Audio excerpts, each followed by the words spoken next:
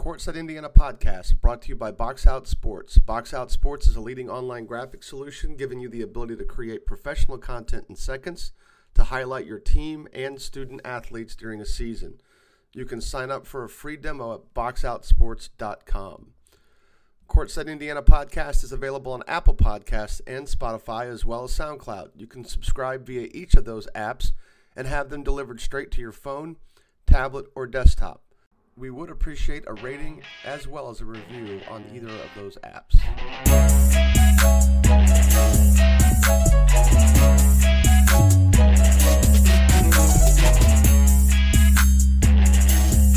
Welcome to episode 70 of Courtside Indiana podcast. As always, this is Jim Reamer. We are recording out of sequence today, recording part of this Sunday afternoon, Sunday early evening, and then Sunday late evening. And Zach will join us later. We've got Chris Spillman coming on to help us talk about some of the 2022 kids that he saw this past weekend. And then later, we're going to have a coaching panel of three head high school coaches, as well as Zach, to talk about the National Federation of High Schools ruling this week or vote, whatever they did, to endorse or say they're allowing, not sure how that actually works, a 35-second shot clock. So we're going to be discussing with Kerry Brown from Connorsville, Alex Daniel from South Bend Riley, and Drew Schaus from Logansport. Those three were going to join us and talk about the shot clock, what their thoughts are on it, how it's going to impact their play, how it's going to impact their preparation. And in some cases, especially in the case of South Bend Riley, what it's like to have a guy that can go get you a bucket, when you need it. So we were going to have Fonso White on, the head coach of Fort Wayne Lures, as well, but he was unable to join us at the last minute when we recorded that segment. But right now we've got to get recruiting updates, and that's what I'm going to handle here. This past week, here are the offers that came in that we noted. Tayshawn Comer received an offer from Toledo. Travis Grayson, Tayshawn, a point guard from Cathedral, just to be official about it. Travis Grayson is a point guard at Chesterton, class of 2022. He received an offer from Trinity Christian. Billy Smith, the class of 2022 wing from Brebeuf, received an offer from Marion. Kobe Ward, who is an outgoing senior, received an offer from Indiana IU East out in Richmond. And then Jalen Washington received another high major offer from Connecticut. Of course, he is the power forward, junior or incoming senior power forward from Gary Westside. Two commitments this past week. Jake Moynihan from Seton Catholic committed to Emory and Henry, a Division II school in Virginia, and Kyle Ross from Lake Central committed to Milwaukee. Milwaukee was one of the first schools to be on board with Kyle. And, he was probably a kid that was impacted as much by COVID as anybody. He transferred out his junior year and pretty much only got to play two or three games of varsity action his junior year, only to have then his 17 and under summer kind of wiped out, especially as far as, in-person viewing from college coaches. So it's still kind of a mixed bag on what streaming is providing. But, Jalen Washington, going back to his offer from Connecticut, it's a lot. Obviously, that's the range of schools that are recruiting him and that are going to be on board with him. He's an exceptional talent who seems to continue to just get healthy. I mean, he's the more he can play in the post, the more of a matchup problem he can become. He definitely is a good outside shooter. I mean, he's just not just somebody who's avoiding the post, and he does not avoid the post. He has posted up. He's just now getting, I think, looking at some of the video we've seen of him this spring, he looks like he's getting more physical now with defenders who are obviously trying to body him up. So Kobe Ward had a fantastic career at Danville, especially the final 2 years, where, a lot of those kids, I mean, they had a really good group of guys come through there, and Brian Barber obviously has things running pretty well there. But, Kobe, getting a late offer, and I'm always a little puzzled. Been a little puzzled by his recruitment. He's a kid that plays in the fall league. He's very good in our fall league, and he's had a great junior year with a tremendous class of kids that were ahead of him. And then when they all graduated, he really stepped up his game, and Danville continued to win kind of at their normal clip. So I think that's definitely something that I think a lot of schools in the area need to consider. Travis Grayson picks up an NAIA offer, and I think he's ultimately a guy that going back to Jake Moynihan. Jake was a guy that we'd said several times, or at least I had, that I felt like he was a Division II caliber kid. There may, the gap between competitive NAIA schools and Division II schools is pretty narrow. But Grayson is one of those guys that I think from Chesterton that fits in that same category. I think that at some point there's going to be some Division II school that really values his ability to penetrate and make plays. He can finish through contact. And I think that you surround him with a little bit more talent, especially with a good big, then I think he becomes even better. He's been pretty good the times I've seen him play this summer. So, and Tayshawn Comer from Cathedral is pretty much adding to his collection of really good mid-major offers. So that's the recruiting update. Like I said, we've got a coaching panel coming up for the shot clock and what it means for the program. But up next, we're going to be talking with Chris Spillman and the class of 2022 kids he was able to watch this past weekend. We are joined now with Chris Spillman. Chris has been helping us being an extra set of eyes on the road, especially while Zach is attending youth soccer. But it'll be good once Zach starts getting out. We'll have 2 or 3 of us out each time. Chris, how were your games this weekend? Pretty good. I saw primarily 2022 guys and was pretty surprised with some names I saw that I haven't heard before and some good basketball from the teams I saw. So good. You were giving me some ideas on what you wanted to talk about, and so I'll go down your list here of just what you wanted to talk about, and we'll start with the 3 under the radar kids that you liked and you saw this weekend. Yep. Okay. So these guys, I believe all 3 of them are from the IABC Blue team that I saw, the 2022 age group.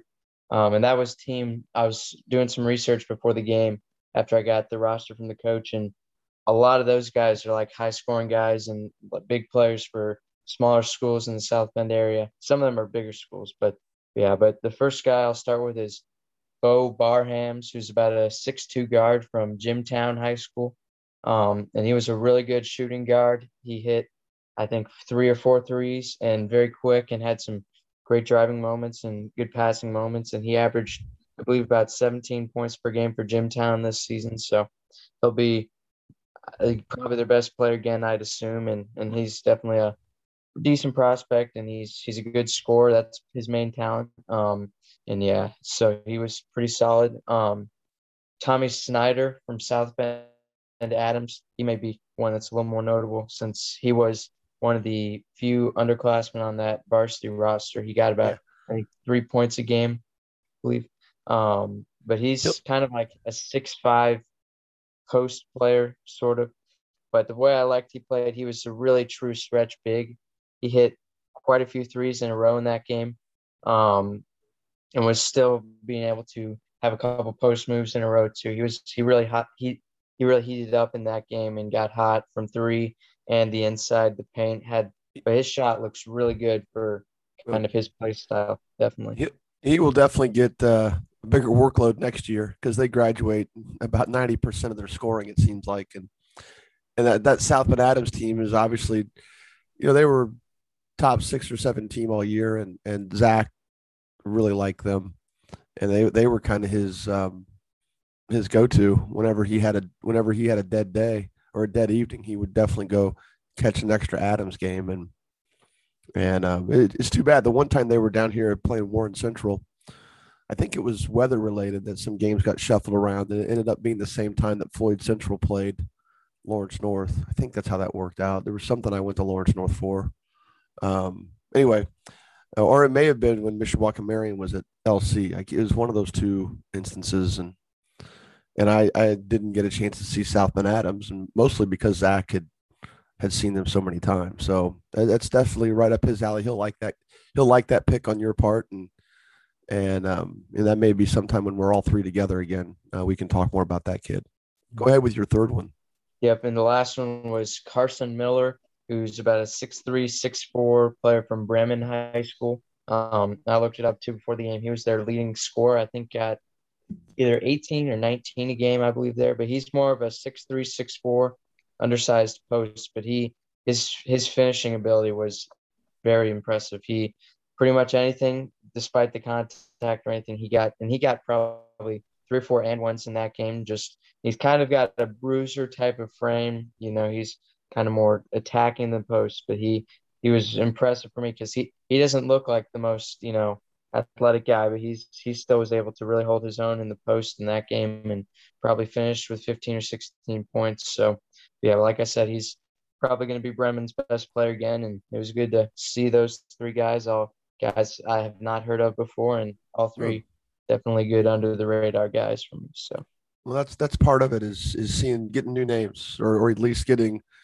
eyes on kids we don't normally get a chance to see. And who were the three best players that you saw, as you noted, excluding Braden Smith? And I think that's one thing. It's not an unreasonable position. I think since a lot of the talk that we have about recruiting, we probably will focus more on uncommitted kids. Braden's commitment to Purdue, so he's taken care of, and obviously we have other times we talk about other contexts we talk about kids like all-star teams and the stuff that we do here in the state of Indiana, as well as their school games, and there's never a lack of talking around about Braden Smith, at least with me. So good. Yeah. So go with the three best players that you saw, as you noted, excluding Braden Smith. I'm guessing he would have been among the three no matter what. But let's take those next best three. yep. So I'll start with the one 2023 standout that was really impressive to me was a 6'4", 6'5" wing type of player. His name's Crew Gibson from Floyd Central. He's got a pretty lanky frame. Definitely growing potential. I think he looks like a guy that could be around 6'6", I'd guess.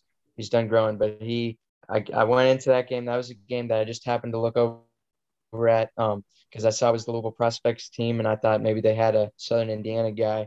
And he was the most impressive guy when I was watching, and I looked up their roster, and he happened to be from Indiana. And his best part of his game for me was his shot and his ability, despite kind of his somewhat post ideas in the game before that. He started hitting 3 or 4 threes in a row. And basically, I mean, that game was pretty close until he started catching fire from three, and he basically won them the game. He finished, I saw on their Twitter page, he finished with 23 points, 6 rebounds, and 3 blocks. And he had pretty good presence inside too. He had a couple post moves, which is included in that 23 points and the 3 blocks too. And that was, I don't remember what team they're playing. I think it was some out of state team, but they had a couple of taller kids too in their front court. So his ability to get those blocks is pretty impressive, and he was definitely surprised because that was definitely a good kind of side game to watch, and Did he did a did he great job. play? Did he play on their 2022 team or their 2023 team? 2023. Okay, so he played in Yeah, his own that's age group. You're just including him in this mix. Okay. yeah, All right. yeah, Well, just yeah. Keep going. Good. yeah. So next one is the guy that's a little more recognizable, Sean. I believe his last name's Tapula from Brownsburg. He's I think he looks about 6'9" now, but I saw him play in the regular season a couple times against Zionsville, and then against their game against Avon, and he looks taller than when I saw him in regular season. But also one thing I noticed, especially from our Zionsville game, was his free throw form looks a lot improved. And that doesn't include the parts in the game which he looks really quick and had a couple great chase down blocks in that game. His inside game's getting there.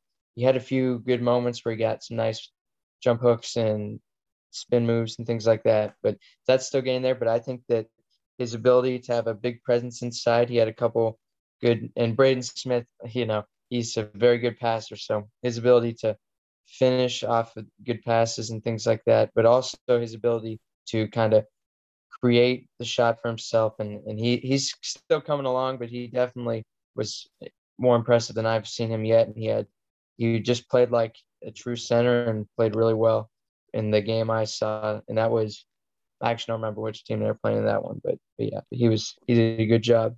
Well, and that's a point too, but point guards, and especially the way Braden sets other people up, point guards are, I think, improved by having good big men. I mean, we can talk about talent around a kid, but you talk about a guy that in Braden who can get to the basket quite not super easily, but certainly a big part of his game.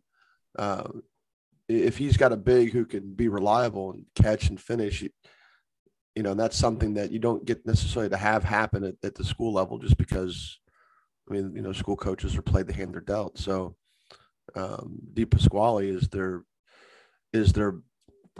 big kid, and he's 6'3", he's undersized a lot of times, and so it's nice when you get a chance to see big guys be rewarded by great point guard play, and that's probably what you're seeing there when you watch them play.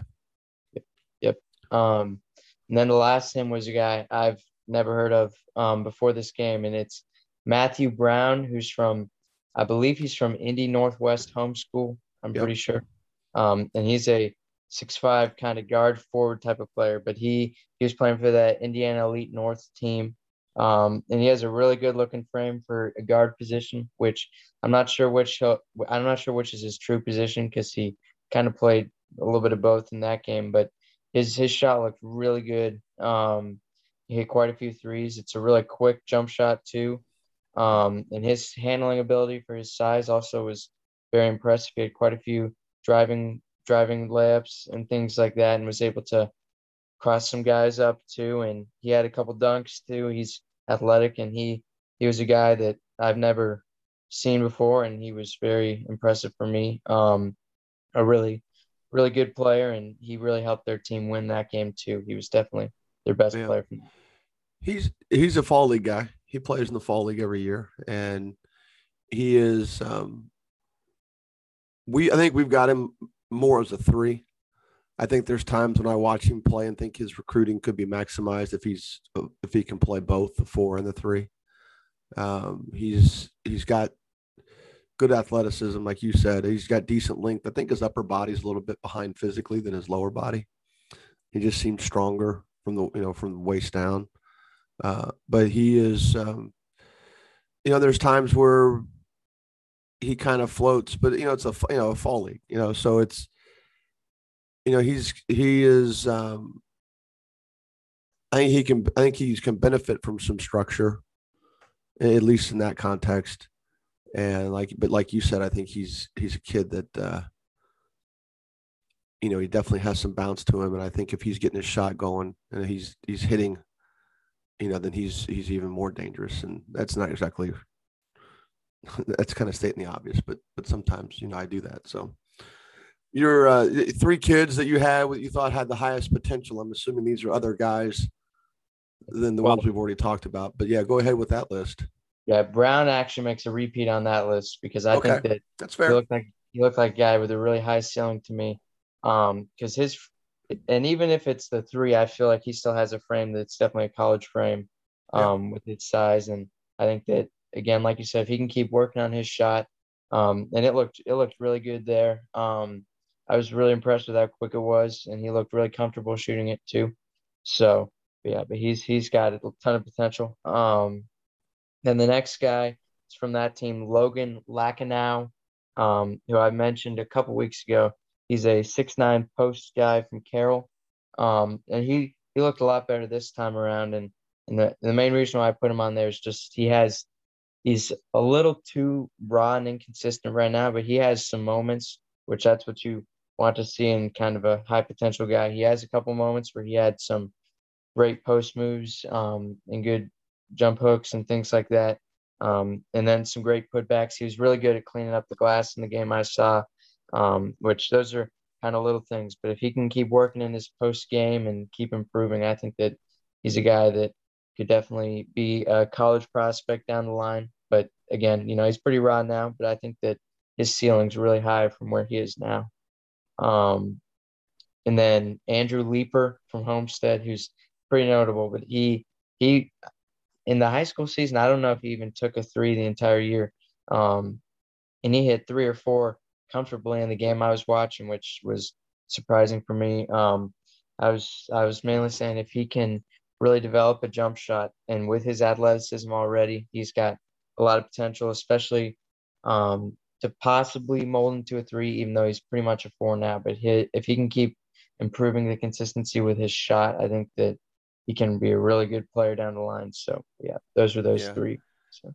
Yeah, I view him more as just a pure four. And if he can stretch the floor out, then that's obviously going to be a plus. So then you said you had three more quick ones just to throw out there at the end, just kind of cleaning up kids you've seen and what you thought of them real quick. Yep. And this one, so this was from the first game I saw, the Legends 2022 team.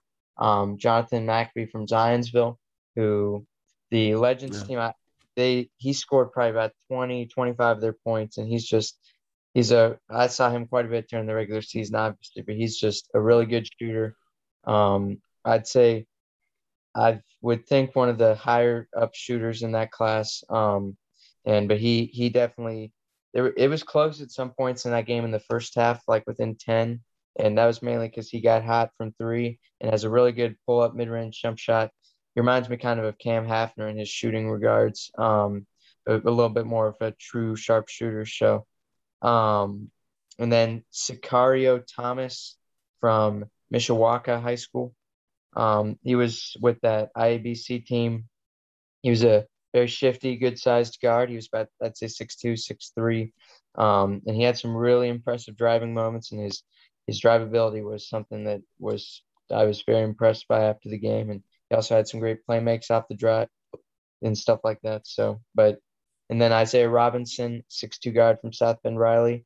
He just played extremely smart in the game I was watching. His shot selection was excellent.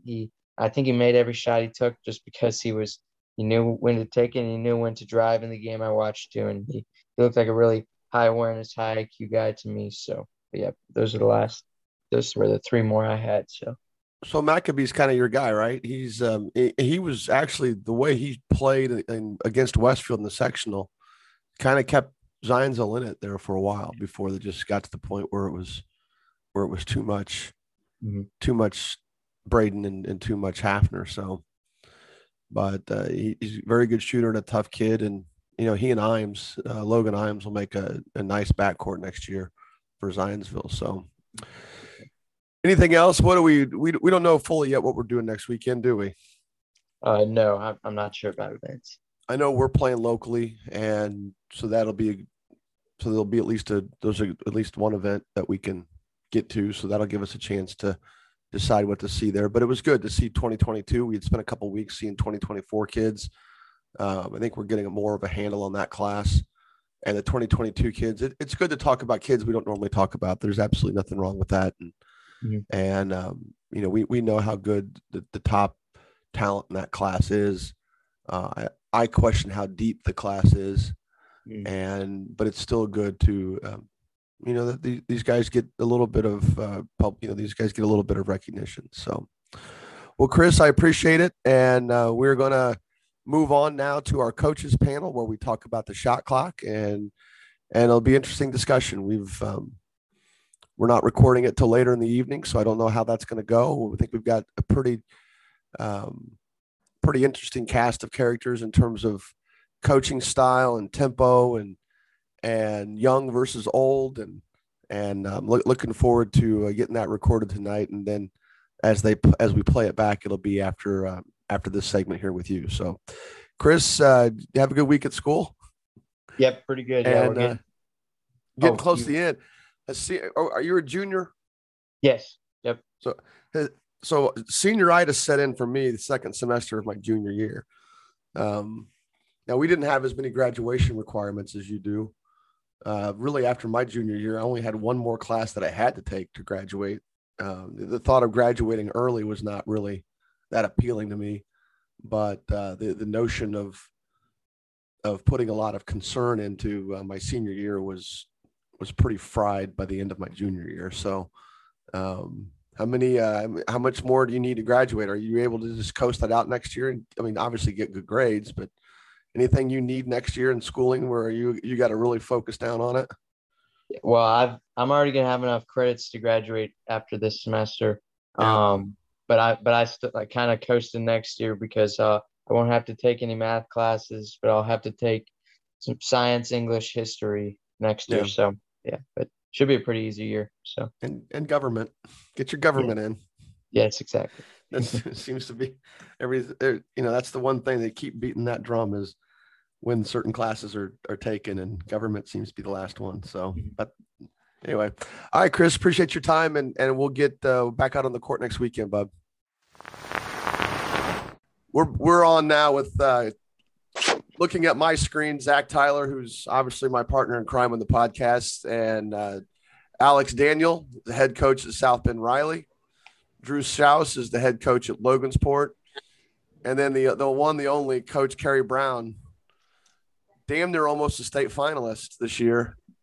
The head coach at Connorsville, longtime friend. All three of these guys are longtime friends of mine. And Alex and Drew, right, known Zach for a few years. And Coach Brown is just a longtime guy. Guys, thanks for joining us. Thanks for having us. We're going to talk about the shot clock. The National Federation of High School Basketball, came out this week saying that a 35-second shot clock can be permitted. It produced a convoluted rule as to explain what the shot clock is. Most of us know what it is. I don't think we need their explanation. But it is interesting. Some of the parameters talked about stopwatch at a scores table if the shot clock should malfunction. I mean, some of it's common sense and stuff that we already know about from watching the NBA in college. So Zach is curious to know what you guys, who's in favor of it, who's against it. And that'll include us too. But let's start with Coach Brown. First of all, Coach Brown, and I'm not picking on him because obviously they're very successful this year. Of all the teams that finished 500 or above 500 this year, Connorsville was the lowest scoring team among those teams, but also had the second lowest defensive average among those teams. And I don't know who the Christian school is that finished at the lowest defensive average, but certainly among teams that got out of a sectional, you guys were the best defensive team, at least by the numbers. And, a lot of your stuff is you have a different sense of tempo. So I'm definitely curious what your thoughts on the shot clock is and whether you are in favor of it and what are your initial thoughts? Well, I guess I could be changed, but initially my thoughts would be I'm kind of old school, traditional, old fashioned. So I'm not looking to fix something that's not broken. So I initially am not in favor of the shot clock, and it's not necessarily because of how we play. And I would be interested in knowing, Drew, Alex, and other coaches out there, how many possessions they average per game, because I think that's what it boils down to. People want to play faster.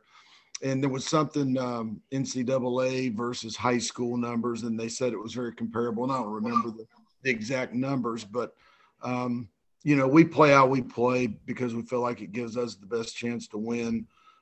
But I would say that I try to pattern what we do off of what successful programs like, and coaches like Craig Teagle at Huntington North and Ryan Osborne, and before him, Scott Hetty at Carmel do.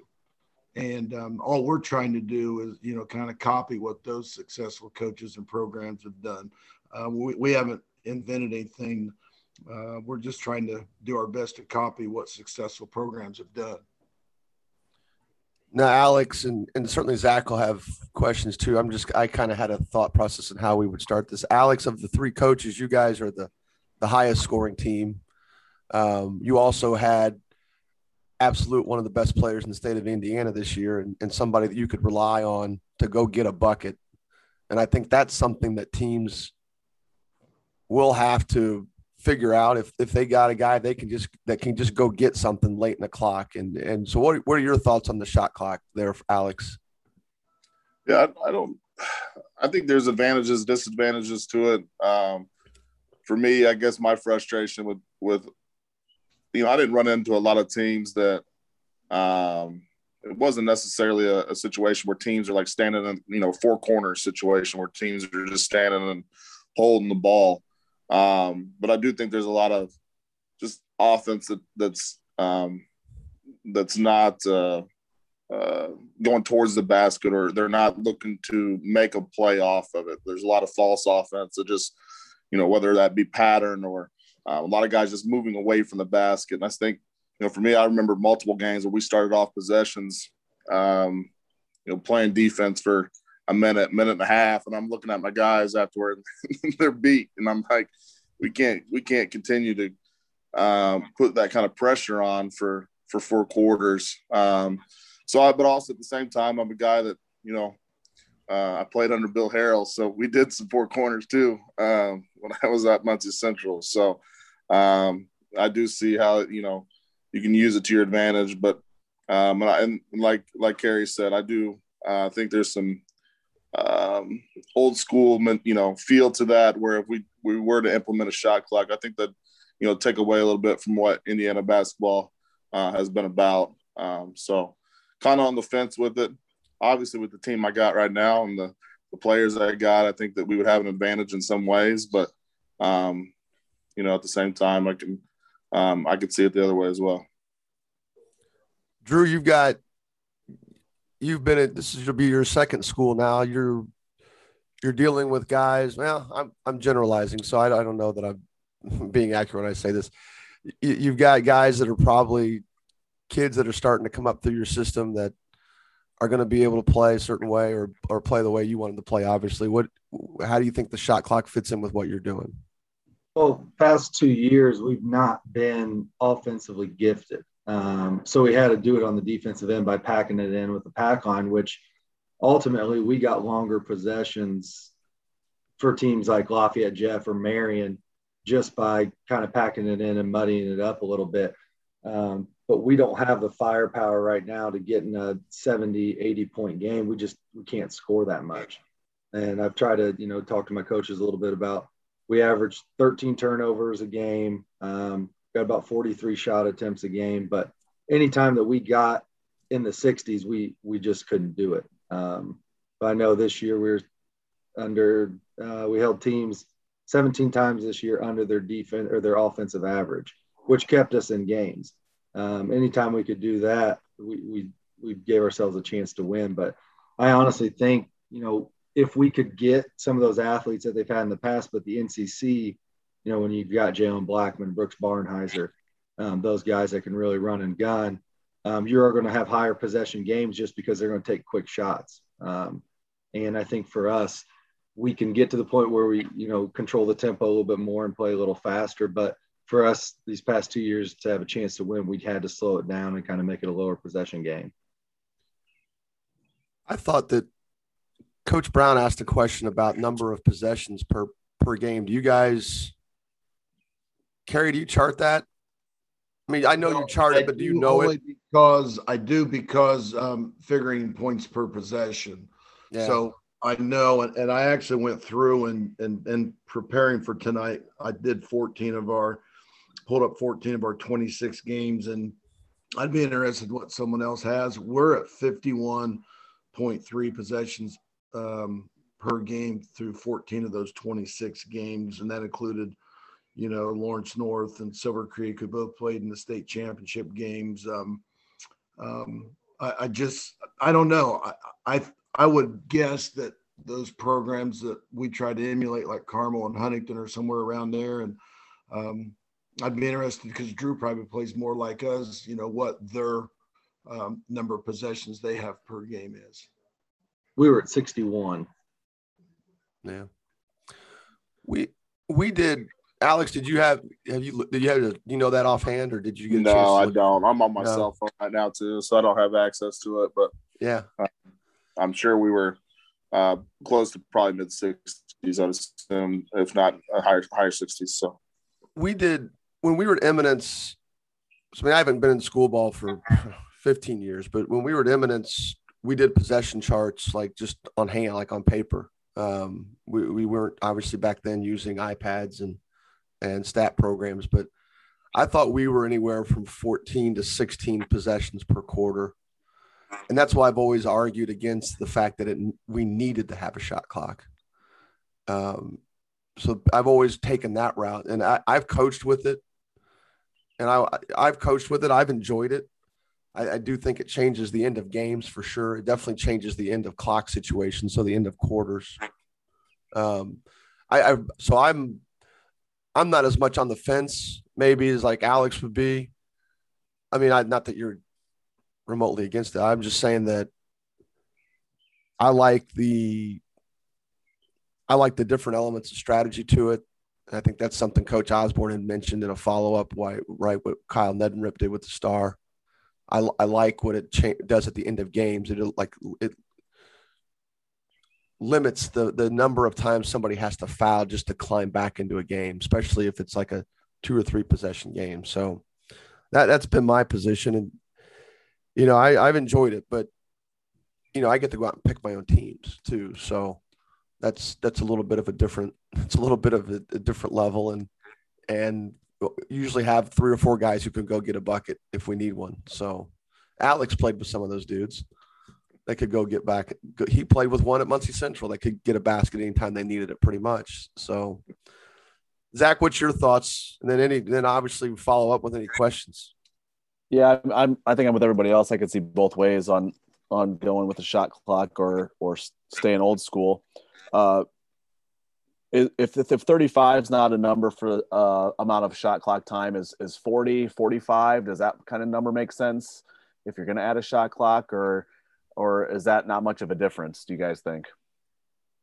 In the games that I tallied up, and again, I was a PE major and a history minor, so my math may be off, but it looked like we shot the ball on average in those 14 games every 37.4 seconds. So I don't know if that helps you with your answer or not. It looks like 35 seconds is probably 40, 45, whatever if they end up changing it. You know, we coach and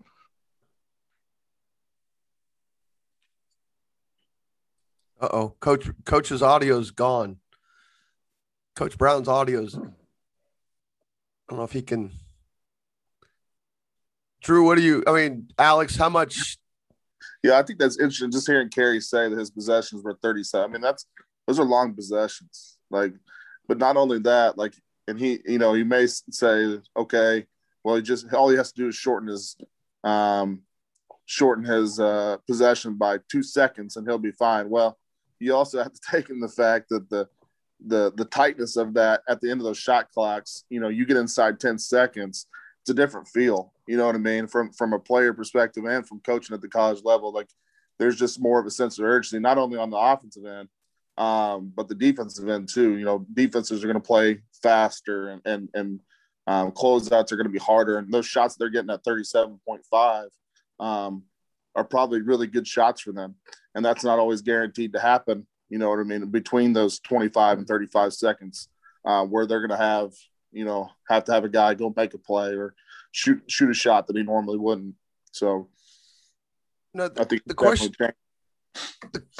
I had for Kerry, I wanted to follow up on what he said about the timing of how long the time between shots, and hopefully his audio is working to get kicked back in. If not, we might pause it real quick just to see what's going on. But I wonder, is that 37 seconds per possession or 37 seconds in between shots? I mean, are we talking about an average number of shots, or are you actually, Coach, breaking down your possessions, seeing start times?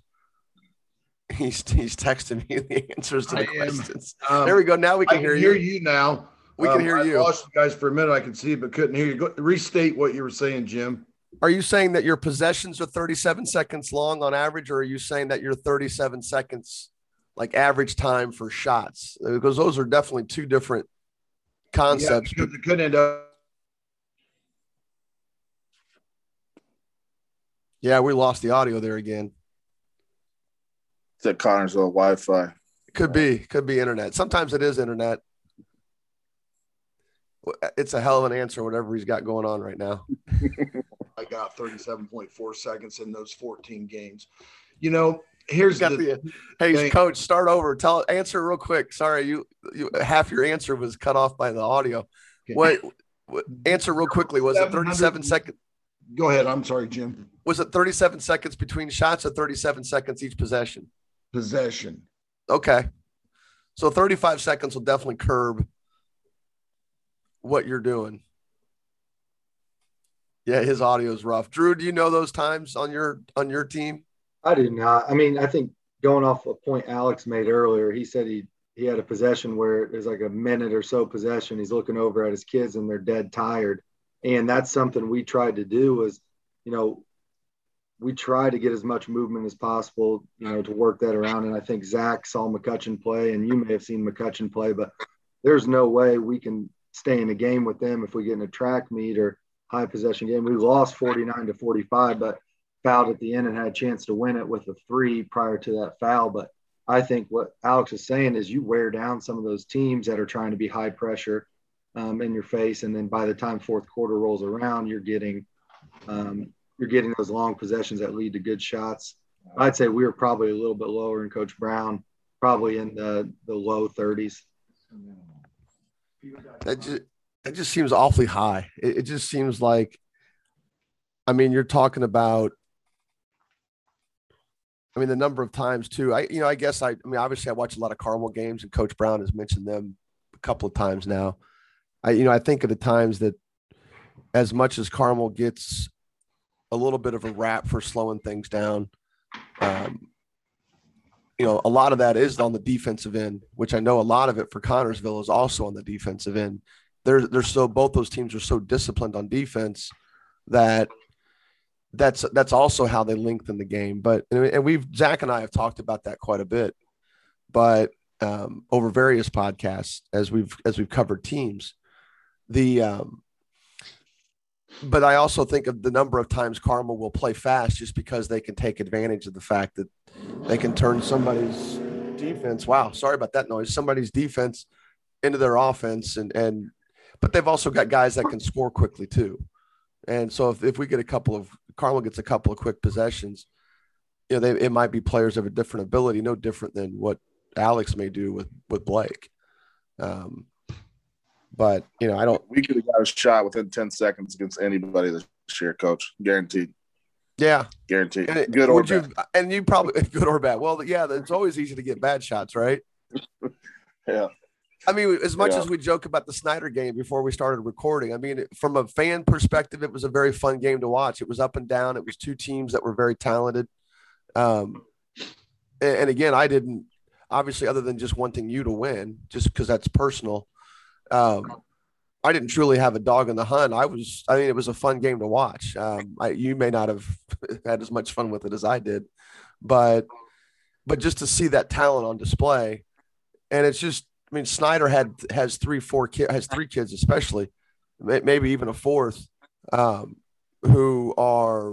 can go get a bucket. And I think that's, some teams will look at that as, something that might change their mind when it comes, especially at the end of, they're going to have to figure out ways to handle end of clock situations if this thing comes up. And Carrie, how's your audio? I changed locations. I don't know if that's any better or not.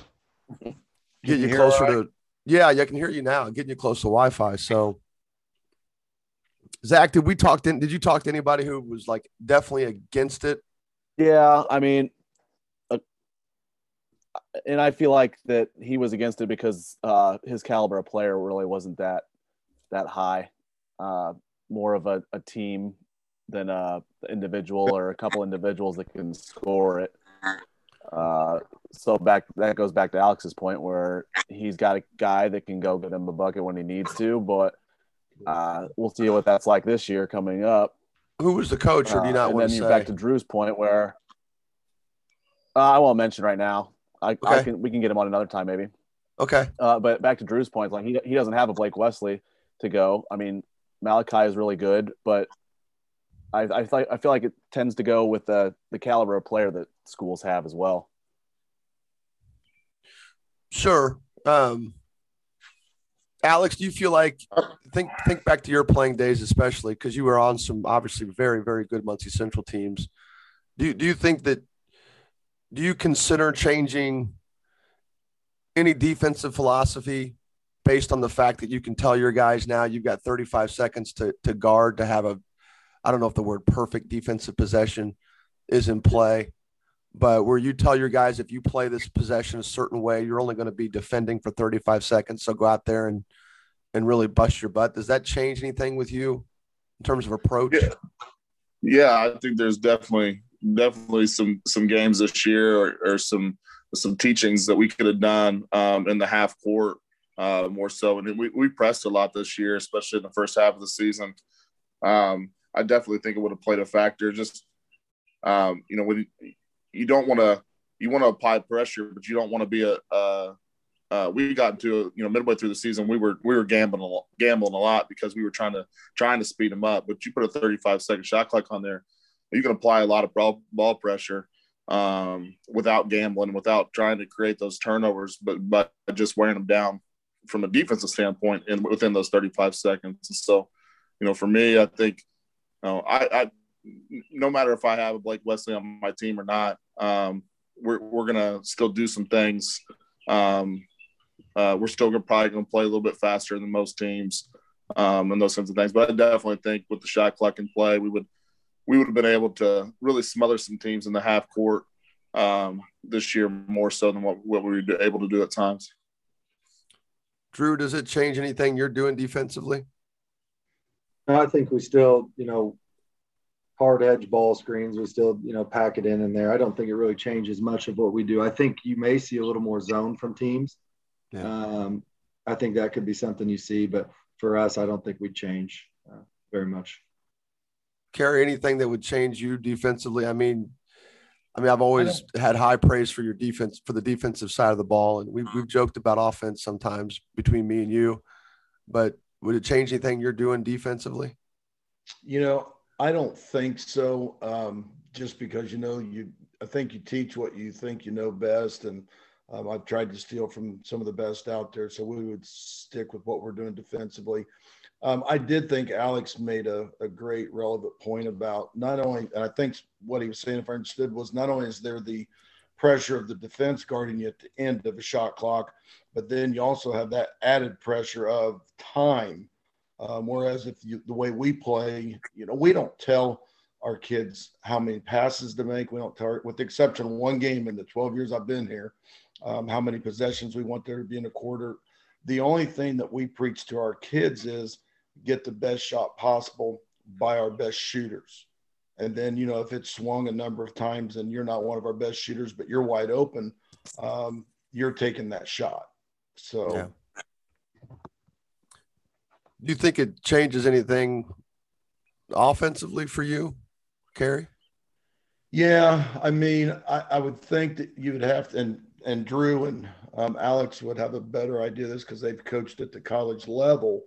But I would think that you would have to you'd spend more time on end of clock situations. Like right now, you have 4 of them at the end of the 4 quarters. You're going to have however many of them in a game. So I think that part of the game, when it got to 10 seconds or 8 seconds, you would work more on that than we probably do now.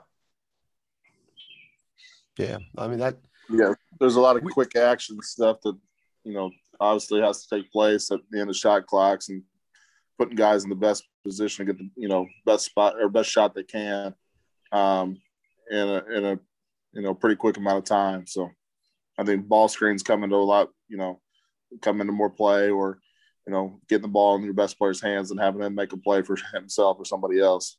So, your days at Muncie Central, what do you think you would have, when you played there? What do you think you would have? What do you think you guys would have done offensively at the end of clocks? With the shot clock in play. Yeah, if it had been you and Jordan Armstrong and Bots. Yeah, probably a lot of, with Josiah Miller, getting Yeah, the ball in that's his right. hand quite a bit. Forgot about him. God, he was athletic. Kid named Ty Riddle that could space the floor pretty well. So just being able to, drive and click. But looking back, we didn't do much ball screen action, and it was more just 4 out, 1 in, and playing off of each other. But I would, obviously that's been a while ago, but I wouldn't think that our possessions, unless they were into quarters, were outside of 35 seconds. Now I do remember holding on to that thing late in games, especially in the fourth quarter. But I think for the most part, our possessions probably would have been within 35 seconds. So, I'll ask you and Drew both. Did you guys enjoy playing with it more so in college than not having it in high school?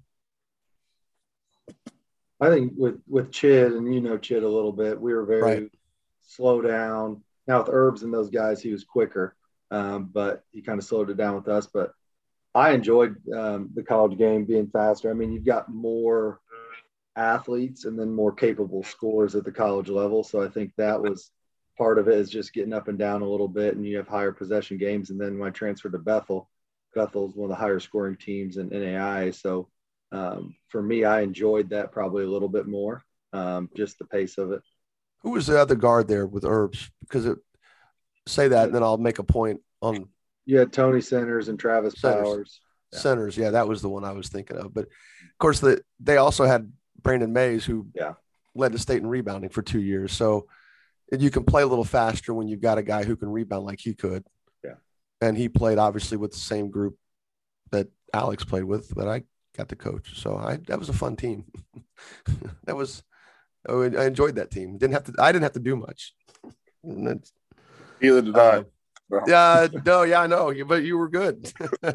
All those D1 guys, and by the end of the year, you were pretty much one of the starters. So, basically our 3-guard attack there. Carried it well. I mean, I guess I've run out of. That was the questions I had as far as some of the bigger ones. Oh, Carrie's now he's on here twice. I'm changing devices. We had Carrie on there twice. Can you hear me better? Can you hear me in at all? Yeah, a little bit. You're good. Okay. And you're louder. Well, we changed devices, so my technology director, good thing I've got one here at home. Well, your wife said you knew more about it than she did. Is there somebody else there we don't know about? No, it's her and I. All right. Are you still doing stats by hand, or are you using iPads and stat sheets? We've got Xerox copiers that we make copies for the boys. Xerox. I'm surprised you don't like a steno presser or something. I'm not even using the right terminology, whatever those old things. None of you guys are old enough to remember the blue ink copiers. Jeez. I am. I don't know about the other guy.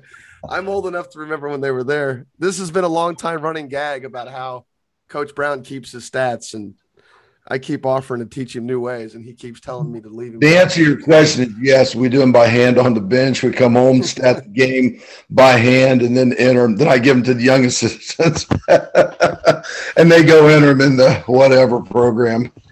And here we are with Zoom. We're doing this. This is great. Yeah. Zach, any questions you had that I didn't over ask? I don't think so. I mean, I'm thinking, does this take effect if it happens in JV games, freshman games? You do it all the way down. How does that going to work? And then is it going to be issues to find people to run those and pay those people? I mean, how does all that work out, do you guys think? Yeah, that's a good one. Yeah. Yes. I think yes. Well, I think, the personnel issue of it, I think it's, you look at situations where, I mean, gosh, at Carmel, we have like 4 or 5 people that run the scoreboard.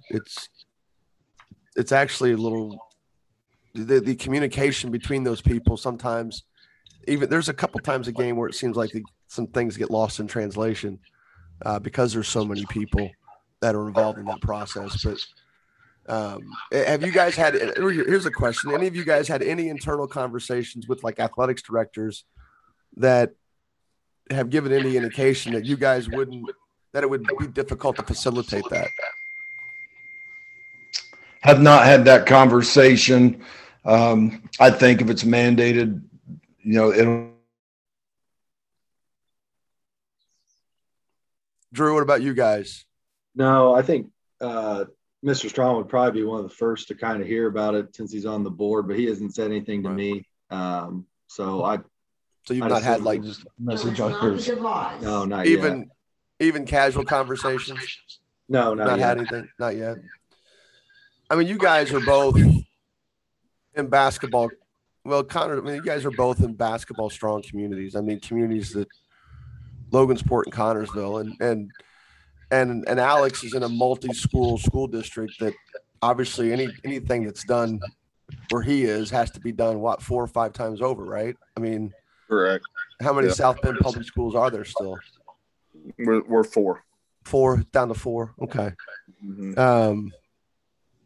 Has been any talk on your end on, hey, we'd have to, I mean, do you guys have shot clocks on your baskets? See, Logansport doesn't, Carmel does. But we don't use them. I think Ryan uses them sometimes in practices, but geez, I only went to 1 practice this year because of COVID. So it's not like I got a chance to see a bunch of game prep. Of course, I could just be confusing that just with the clock in general. So, which is probably the case, but so you don't have shot clocks on your baskets, Alex? So none of you guys No, we do not. So there had to be some. I know when LaVille got their new stuff that they have shot clocks above their baskets now. They do, yeah. That's just one school, obviously. I was just curious how that would trickle down to like JV and freshman teams, also freshman games, if they would all have to have shot clocks. And then, like I said, if you're going to find somebody to run all that stuff too, that could be an issue. A big thing with that, I mean, JV's obviously, for the most part, played on the same nights for most schools, and sometimes freshmen too, but freshmen's on a totally separate night. I feel like that would be, tough to manage. You're talking about most likely volunteers from the stands or whatever that is for try to make some of that stuff happen. But right, I'm sure once everybody got the swing of things that, people would step up and could be on board with it, but it may run into some struggle for sure. You guys didn't necessarily know who else was going to be on. Do you guys have questions for each other? You three. I think one of the things for me, I'd be curious if everybody's thought. I think there's a lot of buzz around like just the shot clock not allowing for, what people would call the smaller schools or some of those upsets that take place in Indiana basketball. Do you guys feel like that would go away in terms of teams being able to hang with a maybe a more talented team, or do you feel like everybody would make the proper adjustments and things would be somewhat normal in terms of upsets and being able to compete with maybe bigger schools? I guess I kind of would chime in with Drew. I don't know that we have the same Jimmys and Joes as everybody we're playing. And I think playing possessions or whatever you want to call it, we call it getting the best shot every time down the floor. But I think that would give more of an advantage to the teams that are more talented, more athletic, whatever the case is. I feel like continuing the way we are allows the teams maybe that aren't as talented to have a chance to win those games. And case in point would be Silver Creek in the regional. We lose by 1. They've got 2 guys going D1 this year, and they had a junior point guard on the junior all-star team. I haven't been reached out to by anybody at the D3 level, NAI level, D2, whatever, for anybody in our program yet. We had a chance to win the game and advance to the semi-state. So I'd hate to see it go. You think a shot clock would have impacted your offensive possessions? That game. But they also played patient, and that's what I think people fail to realize when they play against someone that they know, like us, is going to be patient. They play more patient themselves, and to be honest, and you can ask Coach how they pulled the ball out with about 6 or 7 minutes to go in the fourth quarter, up 5, and forced us to extend our defense. And then they didn't make their free throws, which is why we get to keep hanging around and had a chance at the end. But free throws are a part of the game. When you're on offense and you have the lead, you want to get to the free throw line. And that night, it just didn't work out for them, and it allowed us to hang around. But we've been in that situation late before and had to go to run and jump or something, down 8 with 3 minutes to go, and found a way to come back, tied up, and win in overtime in the regional. So I would hate to see it change. I think it allows the teams that aren't as gifted to still have a chance to win those games. Yeah, and I think that now we're getting into really good, personal opinion here. I think that, especially the way you guys defend, Coach Brown, I think it'll really benefit you guys, because now teams aren't going to be able to pull you out of it. You can guard the way you guard. You can have some sort of ceiling on what each possession looks like. And I see that from a defensive standpoint, where you wouldn't be forced to foul someone. They're going to have to shoot the ball eventually anyway, but I'm not sure if the trade-off on the offensive end, and that's what Drew was alluding to earlier about having guys that can go get it for you. Yeah. And, we haven't had, we were fortunate to have like Grant Smith and Garrett Silcott on the same team, a couple of years ago, and both of them went and played at the NIL level, and 2 really good players. But, we don't have either one of those guys on our team right now.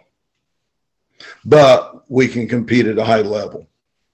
Yeah, no doubt. Well, yeah, that's the defensive and well, in the execution too. So, Drew, any follow up, any questions you had for the group, or?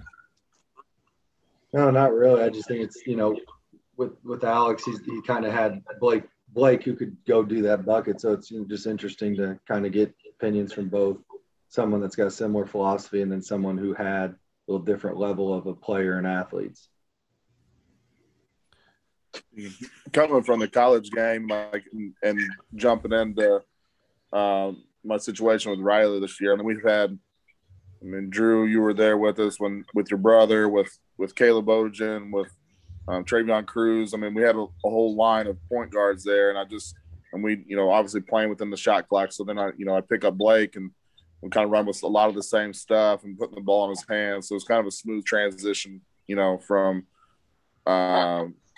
in terms of style of play and all that kind of stuff. So it'll be interesting for me next year. I obviously don't think we can play as high as possessions, and we're not, as talented as what we were this year. And obviously don't have the a kid going to Notre Dame. So, for me, it'll be interesting. It'll be different. Where we're going to do some different things. And so, but I just feel like, at times I hear a lot of people talk about, the translation to college game. And I know, very, very few of these kids are going to be able to have the opportunity to play college basketball. But, for me, I just like to see more emphasis from the coaches on just, running offense to create actions, to create, long closeouts, to put people in tough situations. Whereas, I feel like now we just are moving the ball side to side for no reason but to just, hold on to the basketball at times. So, it would be a big adjustment, I think, for people. But, like I said from the get-go, I think there's benefits to it. But obviously, I think coming from the college game, I know from what Jim was saying, there's a lot of coaching philosophy that goes into it and puts your players and your staff in a lot more situations to try to work yourself out of. So I want to concur with one thing you said there at the beginning, especially, which was somehow teaching the kids how to play changes based on having the shot clock versus not having the shot clock. And I don't know. I don't think any of you guys are not teaching kids how to play the game just because there's no shot clock right now. And that includes offensive. Coach Brown would love to have a guy at Connersville on a regular basis. And Coach Schaus, you'd love to have a guy at Logansport on a regular basis that could have the kind of talent to go get a basket when you need one, shot clock or not. And I've always argued that it's not needed. I touched on that earlier. I've just enjoyed it. I've enjoyed it from a coaching standpoint. But I don't think kids at the high school level are somehow not knowing how to play basketball because there is no shot clock. And it's like Alex said, you got some guys that I got a phone call I got to take here. You got some guys that are looking to do that and really not being aggressive, but then there's a lot of cases where they're doing it just trying to work for a good shot, which is what Connorsville does, and what in Carmel's case, that's what they do a lot too. So, Zach, you got anything? Nope, I think we're good. All right, guys. Well, I appreciate it. I definitely thank you for your time, Coach Brown. Appreciate your friendship as always, and for a long time. And Coach Daniel, Coach Schaus, obviously appreciate your time and friendship too. So, unless anybody else has got anything to say, I guess that's it. No, appreciate you having me on here. Sorry about the internet connections. No, you're good. You're good. All right, guys. Zach, you good? Yeah. All right, man. Thanks guys. Take care, guys. Appreciate it.